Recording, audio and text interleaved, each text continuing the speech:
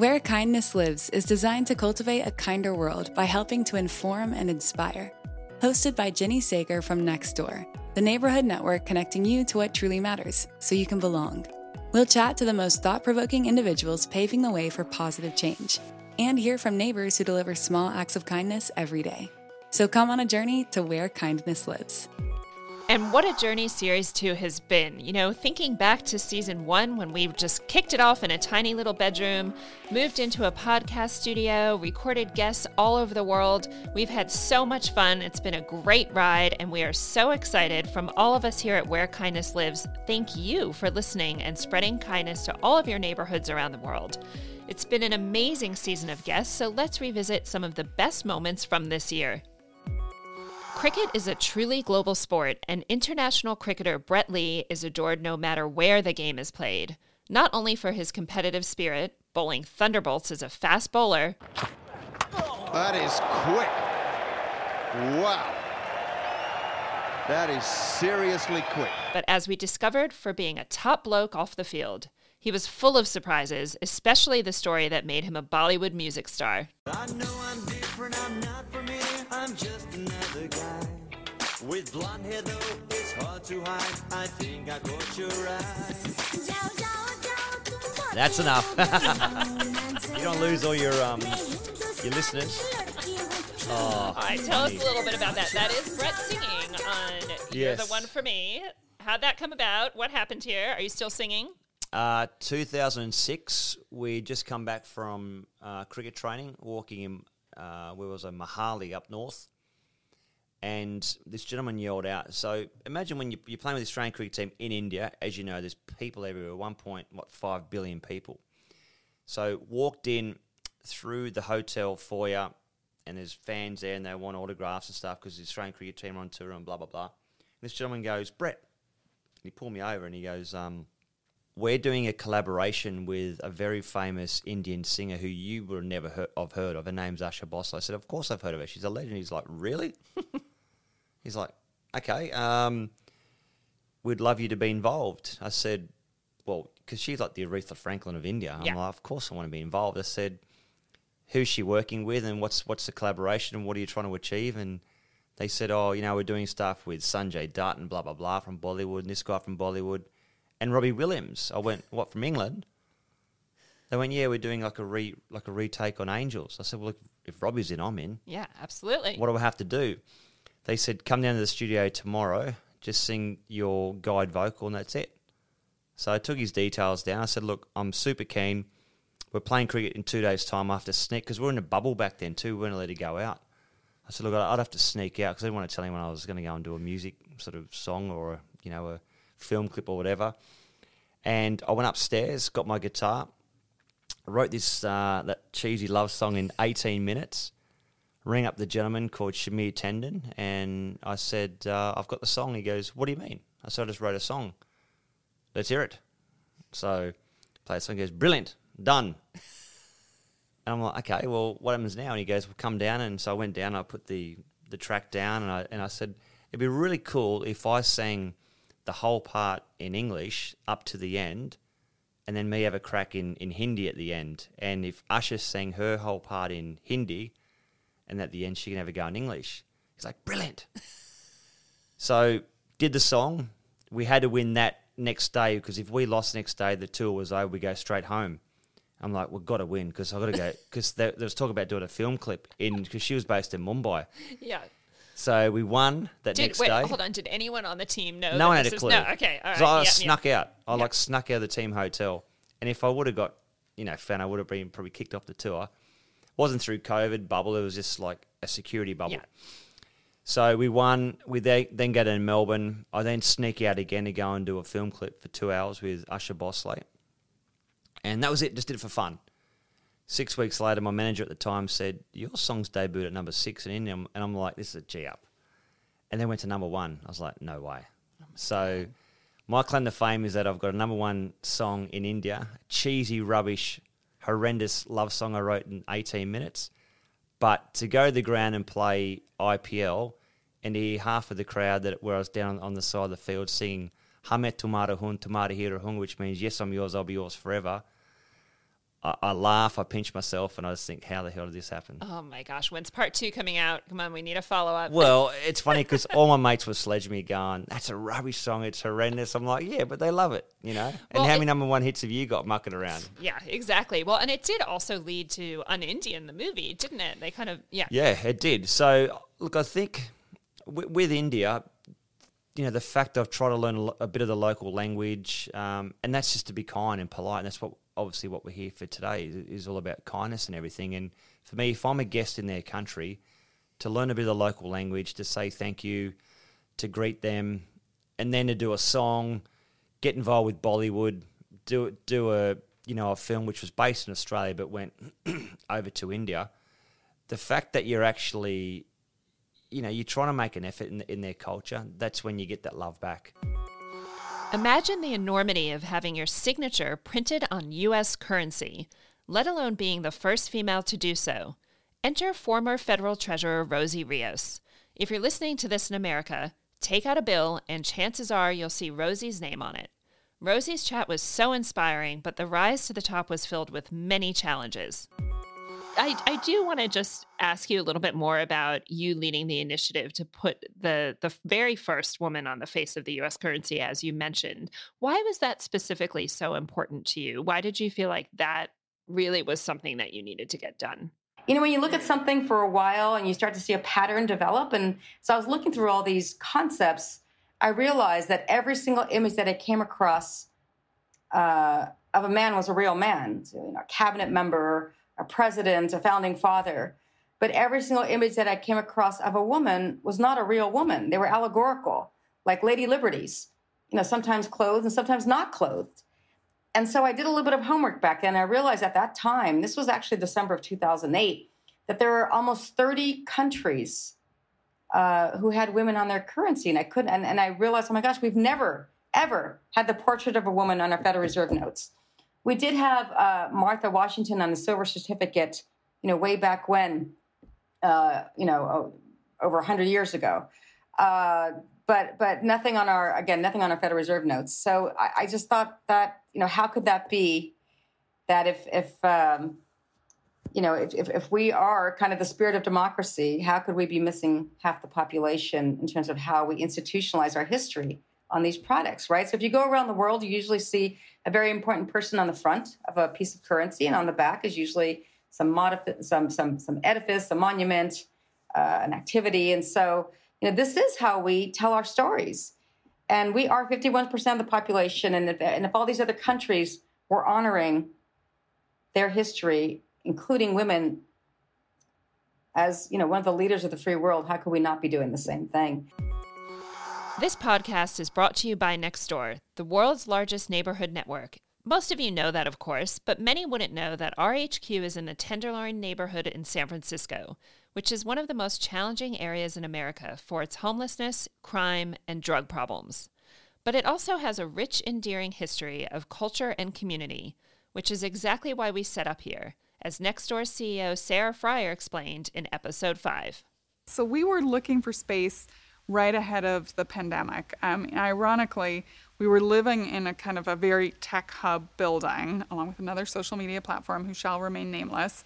And I really felt it was doing bad things to our culture, frankly, just getting in the elevator every day. I will not name names, but let's just say at around 4:30, it was not a good time to try to leave the building because they were all leaving the building and you couldn't get back in again. And that was not the culture I wanted, like a high-performing team. So we went out to look, and we had options, right? We had this beautiful building we're sitting in right now that was being developed in the Tenderloin. But there was also, Salesforce Tower, that gorgeous, big glass edifice that's downtown. There were other beautiful, very pristine, kind of what you'd expect of a tech company. And why we chose this, and I give full credit to Brian Power, our head of people, and Vaughn, our amazing head of facilities, was because we felt it truly reflected the soul of Nextdoor, because it was gritty. Like, you step outside the building, it's totally gritty, and you actually understand why it's so important to do what we do. Because if communities aren't healthy, they really start to degrade quite quickly. And to your point, you end up with people who are unhoused, not through their own choice in any way. You have drug problems. It's really hard to look out the window here and not feel like, oh my God, our work is not done. And then you meet neighbors like Glide who uplift you in the other way, where you think about what it must have been like starting Glide back when it was more oriented around the church, when you had the choir coming every Sunday, then they start to feed people. And today when we do our Next Door in the Neighborhood moments, which is kind of our twice a year when we do some volunteering, when I go down to Glide and help manage the lunch, I'm literally just handing up boxes, or I've put like the fried chicken in the box, and fried chicken day is a really big day. Just the impact that you're having, and it's very not typical of who you might expect. It's literally someone that just looks like your grandmother who's come to get the free lunch, and you really think like, wow, okay, there's a lot of need out there that's you're very blind to. And by living in it, again, it refills my bucket certainly of passion and energy to do what I do every day, and then hopefully inspire everyone at Next Door to keep doing what we're doing. And of course, literally across the road in the Tenderloin is social justice organization Glide, which is an iconic San Francisco institution and does incredible work to help those in need. Whether it's the thousands of meals they hand out each day to the support programs to help those who have fallen on tough times, I loved this conversation with the charismatic Marvin K. White and his right-hand woman, Jean Cooper. Are the people that are out on the street that you're serving in the morning same people that come into the church? Are they different? Yeah, they're both different and the same. So we have a table we set outside every Tuesday. It's our prayer table, and it's something we just have been doing about a year this time. And we transcribe the prayers of the folks who are in line for food. Dozens of prayer slips every day come in, and we bring those prayers into our prayer group circle. And if you want to know how this community is doing, the best way is to read their prayer request. And it is not only for food, housing, clothing, but it's for joy, it's for safety, it's for family. And we have several tracks of church. We have a couple sanctuaries. We have our big sanctuary here, which is mostly folks of privilege who come. And then we have a Freedom Hall downstairs sanctuary where folks with their belongings can come in who don't feel comfortable or don't even want to come up here, because we have a big screen TV, we do a simulcast, we serve coffee and donuts, and they can charge their phones and they can have their stuff with them, and that is church. They could be in the middle of mental health crisis, they can walk around, they can just do what they need to do to be comfortable. And we bring the two together. We talk about the other parts of this community, that this community of folks who come into the sanctuary step over to come into the sanctuary. So we make sure that we connect folks of privilege to folks who are suffering every Sunday. Where Kindness Lives will be back in a flash. Everyone is feeling the pinch with rising costs of living, and socialization is becoming a luxury. But connecting with your neighbors is free, and scientific research shows it can actually reduce financial stress and improve mental health and well-being. Nextdoor is 100% free and is a safe and easy way to find like-minded people in your local area to grab a coffee with, go for a walk, join a book club, or simply say hello. Download the Nextdoor app or go to nextdoor.com today. Imagine writing a novel just from your experience on Nextdoor. Could you do it? Well, that's exactly what New York Times bestselling author Tara Conklin set out to do. But as she discovered, the old adage, "Don't judge a book by its cover," played true, and the result was a neighborhood hit. Every single day, right there on Nextdoor was like enough drama and pathos and tragedy and humor and humanity to fill, a novel every day of the week. So I really thought it would be fun and just a kind of a narrative challenge to write a novel just with Nextdoor posts. So like have the entire action of the plot come out in the posts. And I started to write that, and then COVID happened. And I had 3 kids, remote schooling at home 24/7. We all thought, what the hell is happening? The world is falling apart. and so I stopped writing. I mean, I just didn't have the kind of the bandwidth for it. And I thought, my God, who wants to read a novel when like the world is falling apart? Like but after a little while, after a few months of like quarantine and stress and anxiety and all of the stuff that we were all going through, I went back to that project. And first of all, I needed to laugh. I really wanted to make myself, giggle again.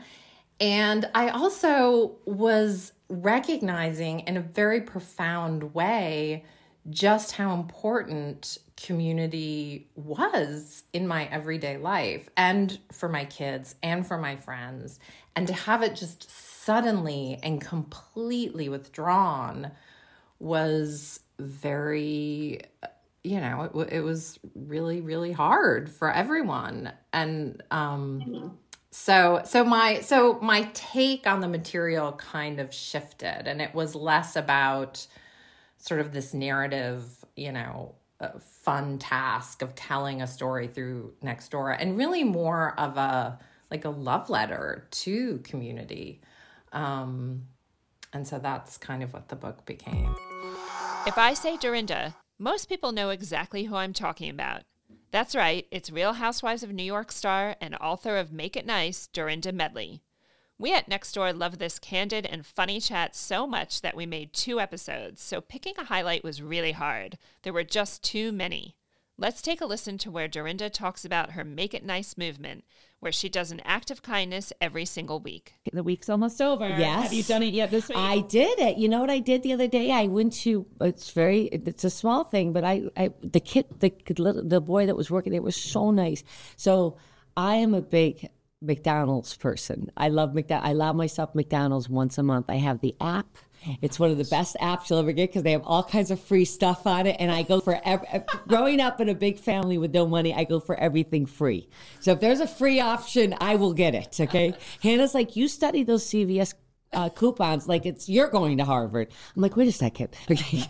So they had Happy French Fry. It was French Fry National Day. Yes. And on your app, you got a code and you can go get a free French fries, a large French fry. So of course I put myself in the car, picked up my mother, and off we went to the McDonald's. And I got my free French fries. And when I pulled up to the thing, I gave him $20. He said, no, it's free. I said, no, that's for you. Oh my gosh. Okay. And the kid, he said, really? He said, man, that is so nice. He said, that really means a lot to me. Do you know that? Almost to a point where I thought he was going to cry. I was like, well, don't cry over 20. Let me give you 100, and then maybe we can shed a tear, right? But it was just that moment of him. He just changed. Yeah. Well, and he probably paid it forward later in the day of the week also. So hopefully now when the next person comes to the drive-through, he's a little happier. Yeah. Maybe he'll go home and tell his mother the story. Yeah. And it made me feel so good. It does. It makes the person doing the act feel just as good as the person receiving it. Of course, this podcast also sheds some light on the kind acts from neighbors which normally go unnoticed until now. This series, we started the Kind Shout-Out, and during our conversation with cricketer Brett Lee in episode 1, a very famous neighbor who used to drive a big red car called in to give Brett a shout-out. Yep, we're talking about the original Yellow Wiggle, Mr. Hot Potato himself, Greg Page. G'day, Bingham. How are you, mate? Hello, Paige. How you doing, mate? Yeah, really well, mate. Yes, I must say you are one kind neighbour. You're a good guy, mate. You're a good man, mate. I've polished that red car a few times for you, mate. So yeah, I know. Yeah, and bring the rubbish in for me. You do so many good things. How does a wiggle become friends with a cricketer anyway, Greg?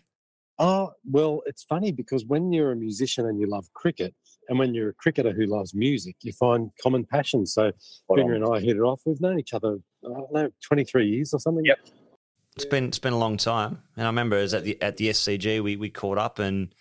We're talking about cricket, talking about music, and we're both obviously massive Elvis Presley fans as well. So going over to Paige's house and had the pleasure to drive Elvis Presley's last car, didn't we, Paige? Yeah, the Cadillac, yeah. Yeah, it was great, mate. Oh, my gosh, that is crazy. All right, Brett, favorite Wiggle song. Let's hear it.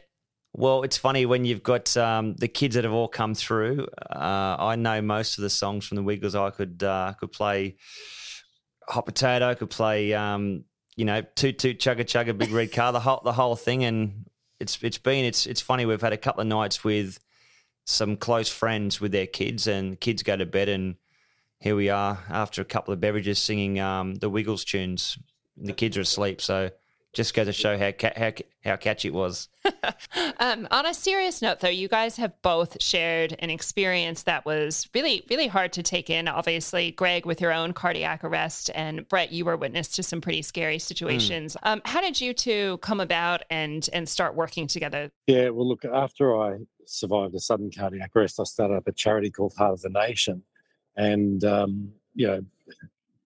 not too long after I started up that charity the same year, Bingo, you were in a situation where you needed to do CPR. And really that common experience, although the outcomes were different in both situations, I remember talking to Brett just after he'd had to do CPR on a very close friend.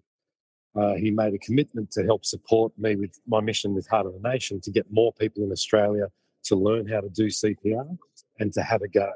And Bing has been a great friend over the years, and now he's a great ambassador trying to help spread this message and this, support the cause, which I'm extremely grateful for.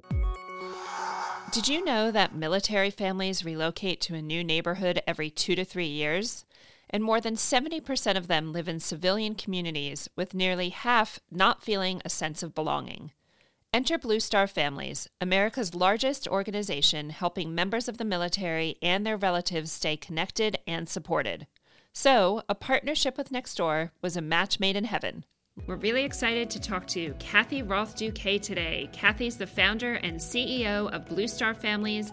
Welcome to Where Kindness Lives. I'm delighted to be here, Jenny. Thanks for having me. In my own family, we moved 9 times in 16 years. So think about that, and we're not moving on to bases usually. We're moving into communities. So that means you have to figure out what's the school district I want my kids to be in. What's that location be? How long is the commute going to be for my spouse? Am I going to work, and how am I going to get to where I am? Figuring that out sometimes in very short order. And then how am I going to make this place seem like home? Also in short order. And then knowing I'm going to have to pick up and do it again. So, there's a military kid when we were talking about this once, what does resilience mean? And he said, in my family, resilience is a 3-word sentence, suck it up. In the 21st century, we need a little bit more than that in terms of comfort and success, Definitely. Well, and there's that famous saying that, marriages, deaths, and moving are the 3 most stressful things in life. And so when you think about this segment of the population moving that many times, that's a lot of stress, isn't it? Yeah, it really is. And the wonderful thing is that as big as the stress is, there's a really simple and wonderful solution to it. Well, is that personal experience that really sparked the idea to create Blue Star Families? Jenny, it really was. And the interesting thing about that is that although it was a real struggle for me, and I always worked and I always had a big network, but then, I found myself lonely a lot because you move to a place where you're brand new and you don't have family and friends and you have young kids to take care of, and your husband leaves to a place that you can't reach him. It can be lonely, but it took me a while after we were running Blue Star Families, which I started kind of for my neighbors. Like I saw what my neighbors went through, which in some ways I felt like it was tougher than what I went through because I was older and had more resources. But, after a couple of years, I realized these were my challenges too. Sometimes I think we push away that those are our challenges, but realizing that actually that was hard and it was sad. In her early 30s, avalanche rescuer Susan Purvis lost her way. Navigating through her lostness was a story of inspiration and optimism when a Labrador pup helped save her life, and as it turned out, countless others too. When I was in ski patrol school, I learned about an avalanche that had crashed down across the street and buried 3 toddlers. Can you imagine you're on ski vacation in Colorado and your kids are out playing in the snow waiting for the shuttle bus to bring them back to Texas, and at 9 a.m. there's bluebird day, and a wall of snow comes down and buries your kids. Oh my gosh. And we're like, they're gone like a tsunaami. Crazy. And everybody rallied, people grabbed pool hooks and, hockey sticks, whatever they had to start probing the snow. Well, I was hearing the story from ski patrollers, and then they said, well, we had a trained avalanche dog, so we brought him over to the scene. And I'm like, oh, wow, it's like the first time I'd heard about avalanche dogs. And I'm like, what'd the dog do? Did the dog find him? And the guy's like, nope, he didn't find him. And I'm like, what do you mean? It's trained. Isn't that the dog's only job? And I kept saying, wait, this story's not over yet. How come that dog didn't find the humans? And his answer he gave me wasn't good enough. And I thought, what if I got a dog and trained it to save lives? And in that moment, I vowed to never leave anyone behind. Oh my gosh. It was also the same year I said to my husband, till death do us part. Going through life, keeping a promise, and then there's some promises you just can't keep. But I'll tell you right now, I kept the dog promise. We never left anyone behind, and we really rose to the top of our game, and we were the team that law enforcement called for, water, wilderness, avalanche, and homicides. Wow, what an incredibly inspiring and talented group of guests we had this year. Kindness really does rise and empower those to do good in their communities around the world. Thank you so much to everyone who joined us in Series 2. The good news is that we're coming back in 2024 for Series 3, and I cannot wait to share more motivational stories and takeaways that you can bring home to your neighborhood. From everyone here at Where Kindness Lives and the wider Nextdoor family, we hope you have a wonderful festive season, and we'll see you in the new year. Stay kind.